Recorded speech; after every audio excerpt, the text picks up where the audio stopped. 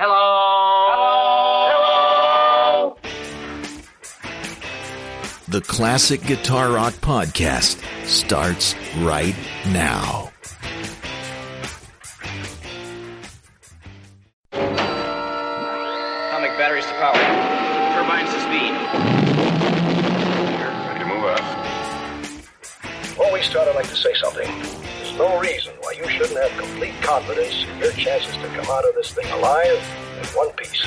From coast to coast, from border to border, from one end to the other, and all points in between.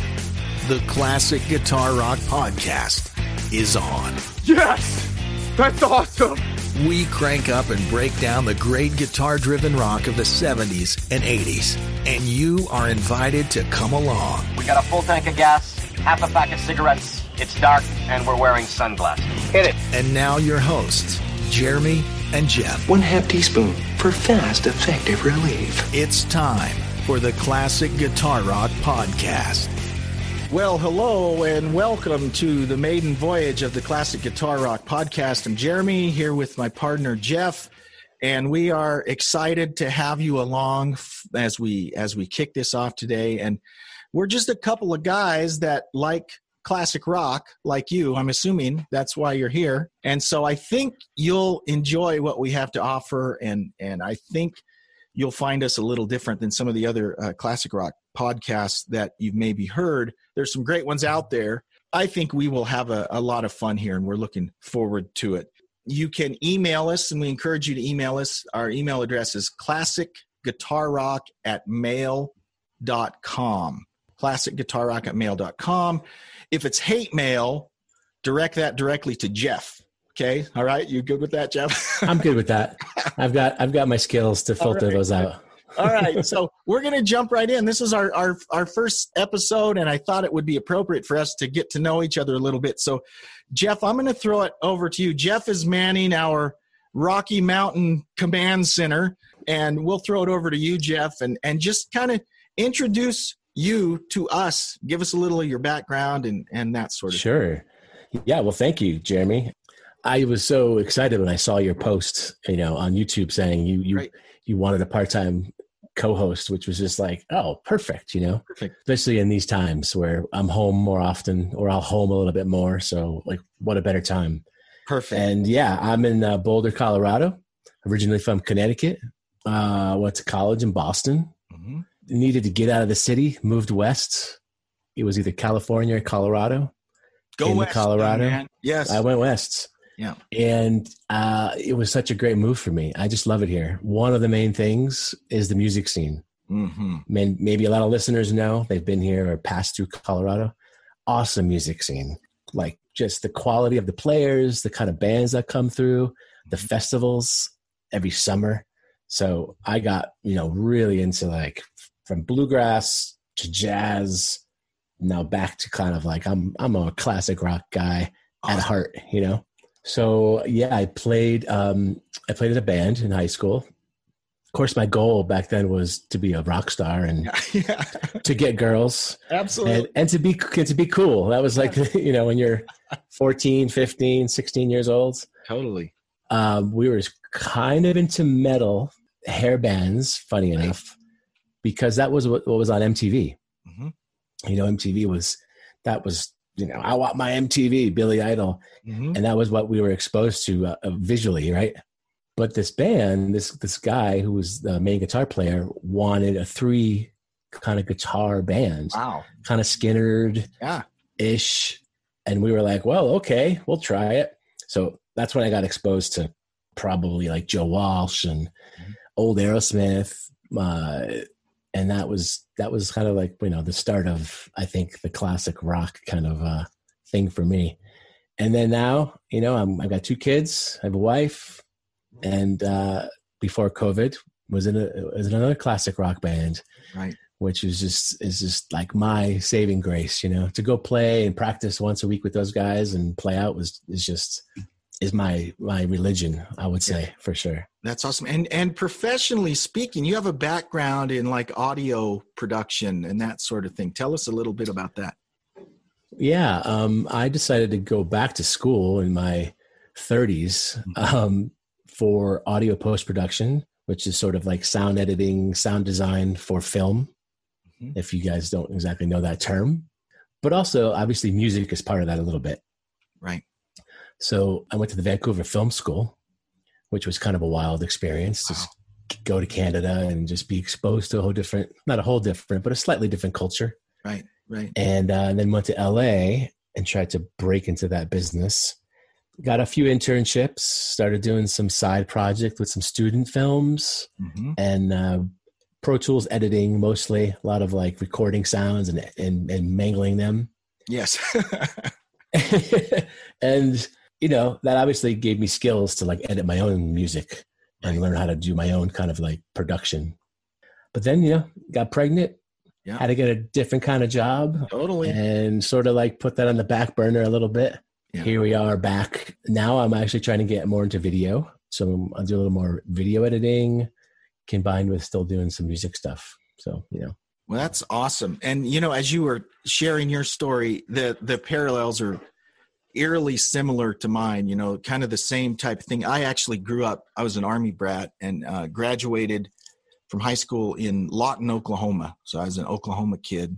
Wow. And same thing, played in bands, metalhead, really into Judas Priest and Iron Maiden and all of that. Same type of deal. Yeah. And I had a similar situation. I played with my buddies in the high school, and we were kind of, like you said, wanted to play the popular hair metal stuff, that sort of thing. But my friend Jerry, who was our drummer, he had a friend that was older, you know, probably 4 or 5 years older. And I started going over and playing with this guy, Bill. And that opened a lot of things up, just like you said. So then all of a sudden we're learning Dire Straits songs and Marshall Tucker songs and Steve Miller songs. And so it kind of expanded away from just the MTV metalhead stuff and broadened it out a little bit. And so I've been hooked since then. When I was right after I graduated high school, I actually got a job at a radio station, and I wound up working in radio for about 10 years. And classic rock format, country format, top 40 format, you name it, kind of did all of those things. And exact same thing, you know, got married, had kids. I have you beat. I have 7 kids. Wow. I know, 7 kids. Yeah. My youngest is 12 and my oldest just turned 26. So ridiculous, right? But same thing. I got to a point where I had to grow up. How?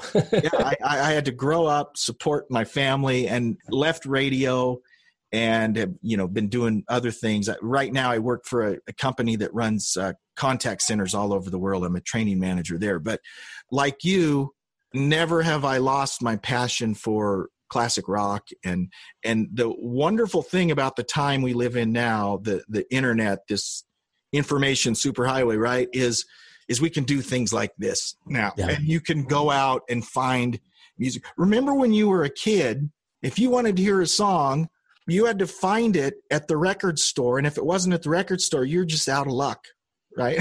And now we live in a time you can just go to Spotify or YouTube or anywhere. Oh, it's crazy. Hear any song you want to hear. It's almost overwhelming in a way. Speaking of MTV, you probably also remember this. Discovering new music back then. Friday Night Videos. Is that what it was called? Friday Night Videos. Pre-MTV. Yep. Yeah. Again, that was another exposure, like 11 o'clock at night, you know, probably should have been sleeping. And yeah, totally. And there were a few during that time. Do you remember Night Flight on the USA Network? I don't. So Night Flight was a similar show to the Friday Night Videos. And you'd see, you know, I remember seeing this interview of Ozzy Osbourne. So this is 1982-ish, 80. This is right after the infamous where he shaved his head for the Texas Jam in summer of 82. And so there's this interview of Ozzy where he's got like a crew cut, and it's like, oh, that's weird. Cause I just seen him earlier that year and he had all his hair, you know, in the June of 82. So anyways, a lot of great memories from that. And we'll make sure we talk about a lot of that stuff in this podcast. I wanted to just to get your thoughts on this, Jeff. I call it classic guitar rock, right? Because we're focusing on the guitar-driven classic rock, right? Mm-hmm. But I'd love to hear your definition of classic rock. What's your parameters? Because we all have them. We all have things we consider a classic rock. What's your definition of classic rock? You asked that question in an email, and I was thinking about it. And of course, I have a list of bands, right, in my head. Great. But I in thinking about it, classic rock to me also conjures up some kind of nostalgic thing. And it comes with an attitude, comes with a rebellious kind of thing. And for me, classic rock introduced in the 6th grade to me. Okay. I didn't know it at the time. That's kind of what it was, but it was AC/DC and it's Aerosmith. Right. And it was the kid walking around the playground with a cassette recorder, cassette player with the handle. Yeah, exactly. Yeah. And at that time, like I said before, we wanted to be cool. We wanted to kind of like, you're 6th grade. You don't know, you're kind of growing up and you're insecure. And I heard this music and I was just instantly drawn, Mm-hmm. And so it's funny enough, you're wearing that t-shirt because my first album I ever bought was Pyromania. Nice. Def Leppard. Good. So, to me, it classic rock is not just, it released in the late 60s to like late 70s, right?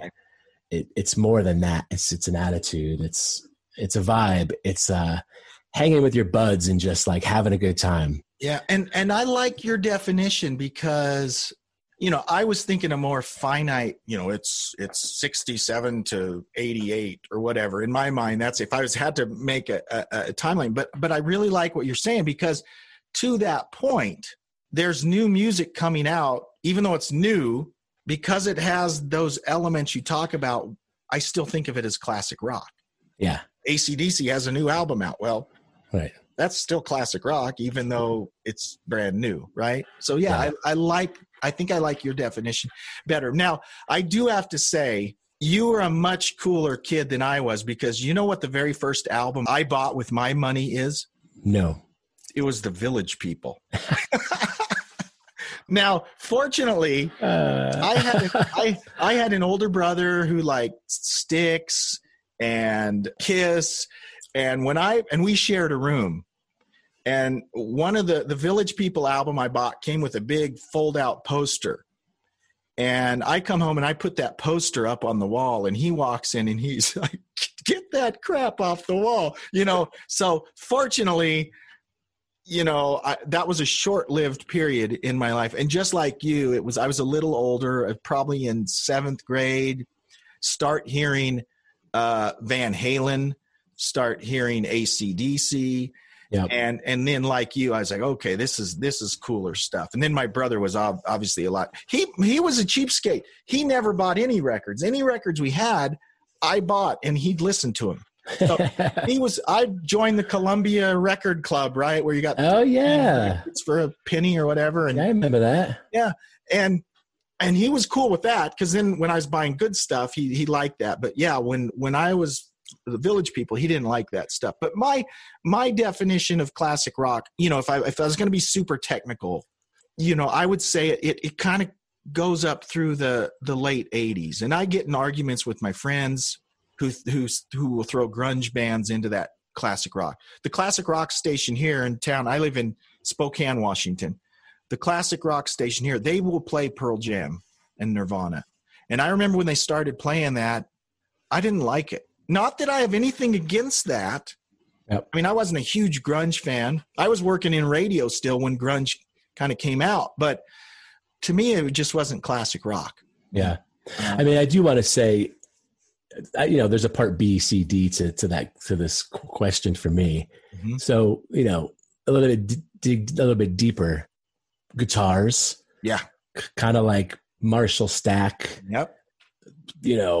100-watt Marshall, just Gibson, Les Paul, kind of Fenders too, of course, and that kind of sound, right? Yep. That kind of crunchy, distorted, but not heavy metal, right? Not like totally compressed. And that's a super good point because the stuff that started coming out in the 90s and stuff where, the guitar tones were just super, super distorted and over the top, and we lost melody and harmony in a lot of that music. So I mean, I love Def Leppard's a good example. Styx is a good example.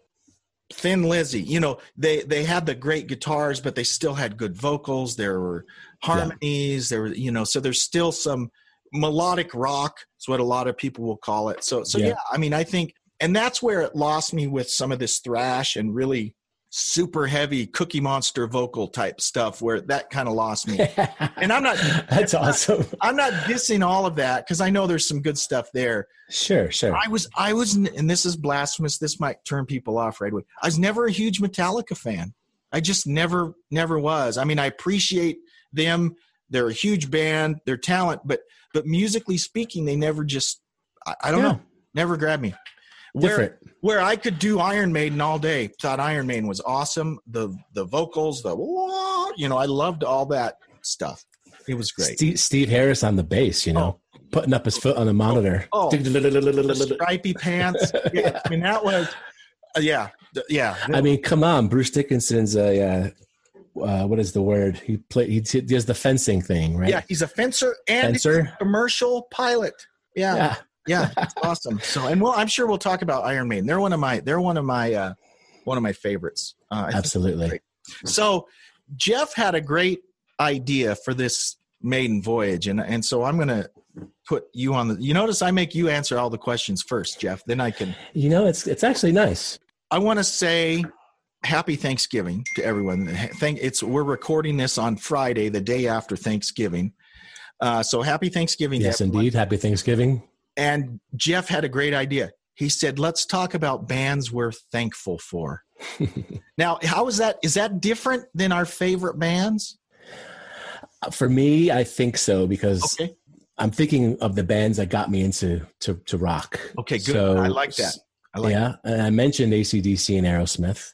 Okay. Dirty Deeds and Toys in the Attic. Dirty just Deeds unbelievable. was my first AC/DC album. Yep. So I have to thank them. Rush as well. Now, some people would say they're prog rock, but really the Rush, I guess I was first like Tom Sawyer, and such a great album. It's kind of, you know, Black Sabbath. My brother had an 8-track and he was always cranking Black Sabbath. An 8-track in the car also, which is kind of wild. Yeah. You'd be right in the middle of a song, just jamming, then it fades out. Yeah. Click, fades up again on the other side. Yeah, that was great. Yes. But now playing guitar, right, or more in this world of what I'm doing, I just, you know, ZZ Top, Zeppelin, Joe Walsh is just kind of like a hero of mine. Love him. Allman Brothers, Grateful Dead, Jerry, you know, I wouldn't go far as saying all classic rock, but the Grateful Dead and Jerry Garcia, you know, he introduced me to a lot of different styles of music. Mm-hmm. So, yeah, the Stones, of course, Tom Petty, Clapton, Cream, the Blues Breakers, you know, the Beano album, unbelievable. That's great. I'm thankful for all that. Yourself? You know, mine is very similar to yours, and these will be things we can debate and discuss moving on. And I don't say this in a disparaging way, but you mentioned a few bands that I wouldn't say I'm thankful for. Not that I don't like them, but they were just not part of my. For instance, the Grateful Dead. Okay, now I appreciate Jerry Garcia and I have the same birthday, so you know. Hey. So I have listened from a pedestrian level. I've never gotten deep in the Grateful Dead. Aerosmith is another band. Again, they've got some phenomenal songs. I own probably 4 of their albums, but I wouldn't say they're one of the big ones. But many of the ones you mentioned absolutely are. Rush, maybe my number one. Yeah, Rush was huge. That really, and we could do a whole episode on Rush, so we'll save some of this. But Rush, big one. Van Halen was a big one for me. AC/DC was ZZ Top. Okay, I loved ZZ Top. Yeah, I mean the original, the first album and the older albums. The first album and the third album, Tres Hombres, is one of the it may be in my top 3 great albums of all time. I mean, I love it. And I love the first album. Rio Grande Mud is a great album. Number 1 and number 3, probably my favorite ZZ Top albums.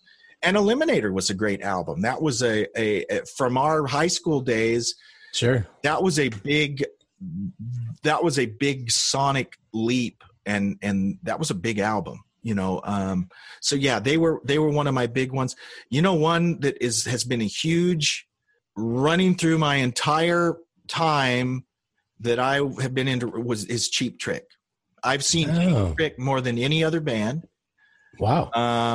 I've probably seen them 10 or 12 times, and they're still at it. Okay. They're still making good music today. They're one of those bands that I'm thankful for. You know, I think they were really influential for me, and I really liked them, and influential for a lot of other bands too. So I think Cheap Trick is a band. Interesting. Now you mentioned something also. It wasn't a band, but something else that you said you're thankful for. So I want you to share that too. Oh yes. Jim Marshall. Yeah. Jim Marshall was not a guitar player. He was a drummer. Right. It's indeed.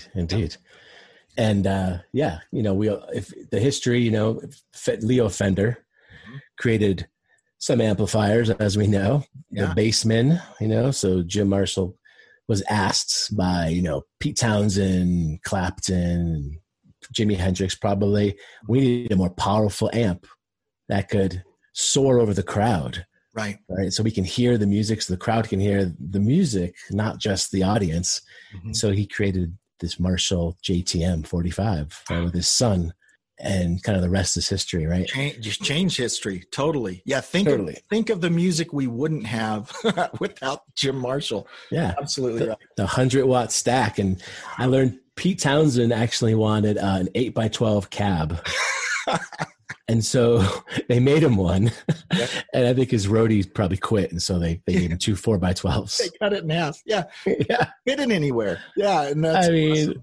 Probably weighed like, you know, 300 pounds or something. I remember, this is so funny. Probably my junior year in high school, a friend of mine took me to this house, you know, in hindsight, probably not a place I should have been, but it was a house where some older friends of his who had a band lived. And it was like, you know, when you hear stories about Guns N' Roses sleeping on the floor in a flat, so, you know, this is probably what it was like, right? Here's a bunch of these guys, and they're all hungover and out of it. And this guy this was my first time seeing a Marshall stack. And I can remember, and this is a house in a neighborhood, and he played it so loud, I honestly was afraid. You know, I thought something was going to explode or something. I mean, just the noise before he even started playing, it was so loud, and it hurt my gut when he played, because it was just, and the power was unbelievable. And it's pretty unbelievable. Everybody should experience it, even if you're not a guitar player. I mean, the hair on my arm was like moving. I mean, he was playing so loud. And it wasn't just hearing, it was, you felt it. And it was like, holy cow, you know? Yeah. I think it could move your pants. It could brush by. Crazy. It was ridiculous. Wow. So yeah, that's awesome. I love that. I love how that happened, you know, a necessity really. Yeah, for sure. And a desire to be louder. And that's the sound, right? That's the sound. And I always think of Thin Lizzy, right? Or you know, Judas Priest, right? That crunch, not super distorted like with a pedal, but just that crunch, loud crunch of that sound. You know, that's classic rock, you know. Yeah. It's awesome. So let me ask you this question. We're both guitar players. You know, we're what I call weekend warriors, right? You know, we play gigs when we can. Pre-COVID, we played more than we do now, but as a guitar player, does that color the way you listen to music? Absolutely. Okay. How so? Well, I guess the tone. I'm always listening kind of for the tone. Mm-hmm. And then, of course, I'm listening to, you know, what lick is he or she playing? You know, Could right? I play that? Like, what is that? You know? That's what I think. Could I play that? Could I figure that out? That's exactly the way I listen to. It's and that's a good thing and a bad thing, because it almost, there's some music that's so above me that I'm almost like, I don't want to listen to it, because I'm like, I just don't. I don't like above you. You mean like skill or something? Skill wise, yeah, totally. Yeah, total skill wise, and not just. Yeah, that's it. It's mostly that skill wise. There's someone that's so. Eric Johnson was this way for me for a long time. Is I love him. I think he's awesome, but it would frustrate me listening to him, because I'm like, that's not accessible to me. You know, I'd hear an AC/DC song or a Judas Priest song, and I'd go, I could learn that. You know, and I did. You know, I sat down and learned how to play the whole British Steel album, right? Nice. And that's not a slam against them that it was easier to play. It's just, it resonated more with me because I felt like I could play that. Where some of this virtuoso type stuff, I'm like, yeah, I still love it. But it kind of seemed, put it out of my. I think that's probably how it started. Yeah. When they were kids, right? Oh yeah, totally. Like, you know, when you heard something, if it resonated with you, if it gave you a feeling or a vibe or an attitude, you know, you thought, oh, I want to do that, whatever it is, you know, so I guess I'll get a guitar. And then you're like, okay, power chords. Yeah, I could do power chords. And then you start putting it together. And if you look at the history, you know, I just thought of this just now. There are two bands that in my mind, if you read the guys that were our idols, okay, that we looked forward to, at least those 70s guys, they will all tell you seeing the Beatles made them want to pick up the guitar. And then guys a little later, the next generation, a lot of them will say Kiss was who made them pick up the guitar. You know, it's interesting because Kiss is one of those love-hate bands. I appreciate them for the cultural impact, the icons that they are. Musically speaking, that ain't rocket science, right? They weren't the best musicians, right? But they were rock and roll, you know, and I think from that standpoint, they influenced so many people and encouraged so many people to just pick up the guitar and play, who then took the guitar to much further than Kiss probably ever did. But it was Kiss that got them started, right? And so, yeah. They were about the show. Totally. Right? Yep. And having fun, again, a component of rock and roll to me. Having a good time. Totally. Yeah. And that's, you know what? That's maybe the biggest component, right? Because there is music that technically is more virtuistic. I don't know what the word is. More virtuoso-like. There's definitely more technically advanced music. But, man, there's nothing better than Angus Young. You know, there is nothing better than AC/DC to that point. It's the feeling, it's the fun, it's just, you know, I could go listen to Steve Vai, and Steve Vai's great, but I'd rather listen to AC/DC. You know? Yeah, it's the hook. There's a fun hook. Well, Jeff, this has been great, and I just want to give folks an idea of what we'll talk about moving forward. We got all kinds of ideas planned for upcoming shows, and by the way, feel free to send us any recommendations or suggestions. classicguitarrock@mail.com. You can email us, and we will definitely entertain any suggestions or ideas you might have. For next episode, we're going to talk about the classic rock family tree, and specifically two bands that have links and tendrils and tentacles shooting out throughout classic rockdom. You probably already know who those two bands will be, but I'm not going to say. Okay, yes. We'll leave that for next week. But we're going to talk about the classic rock family tree, and I think that'll be a fun discussion. We'll also have some headlines, some updates each time as we get together. The plan right now is we'll do this bi-weekly, so every 2 weeks, and that may change. But for now, that's kind of what we'll be doing. That sounds great. Yeah, it sounds awesome. Jeff, it was great talking to you. Can't wait. And we'd love to hear from any of you out there. And please, as we get started here, any of you that have done a podcast, it's kind of a slow process as it kind of spreads out like a disease to the various podcast platforms.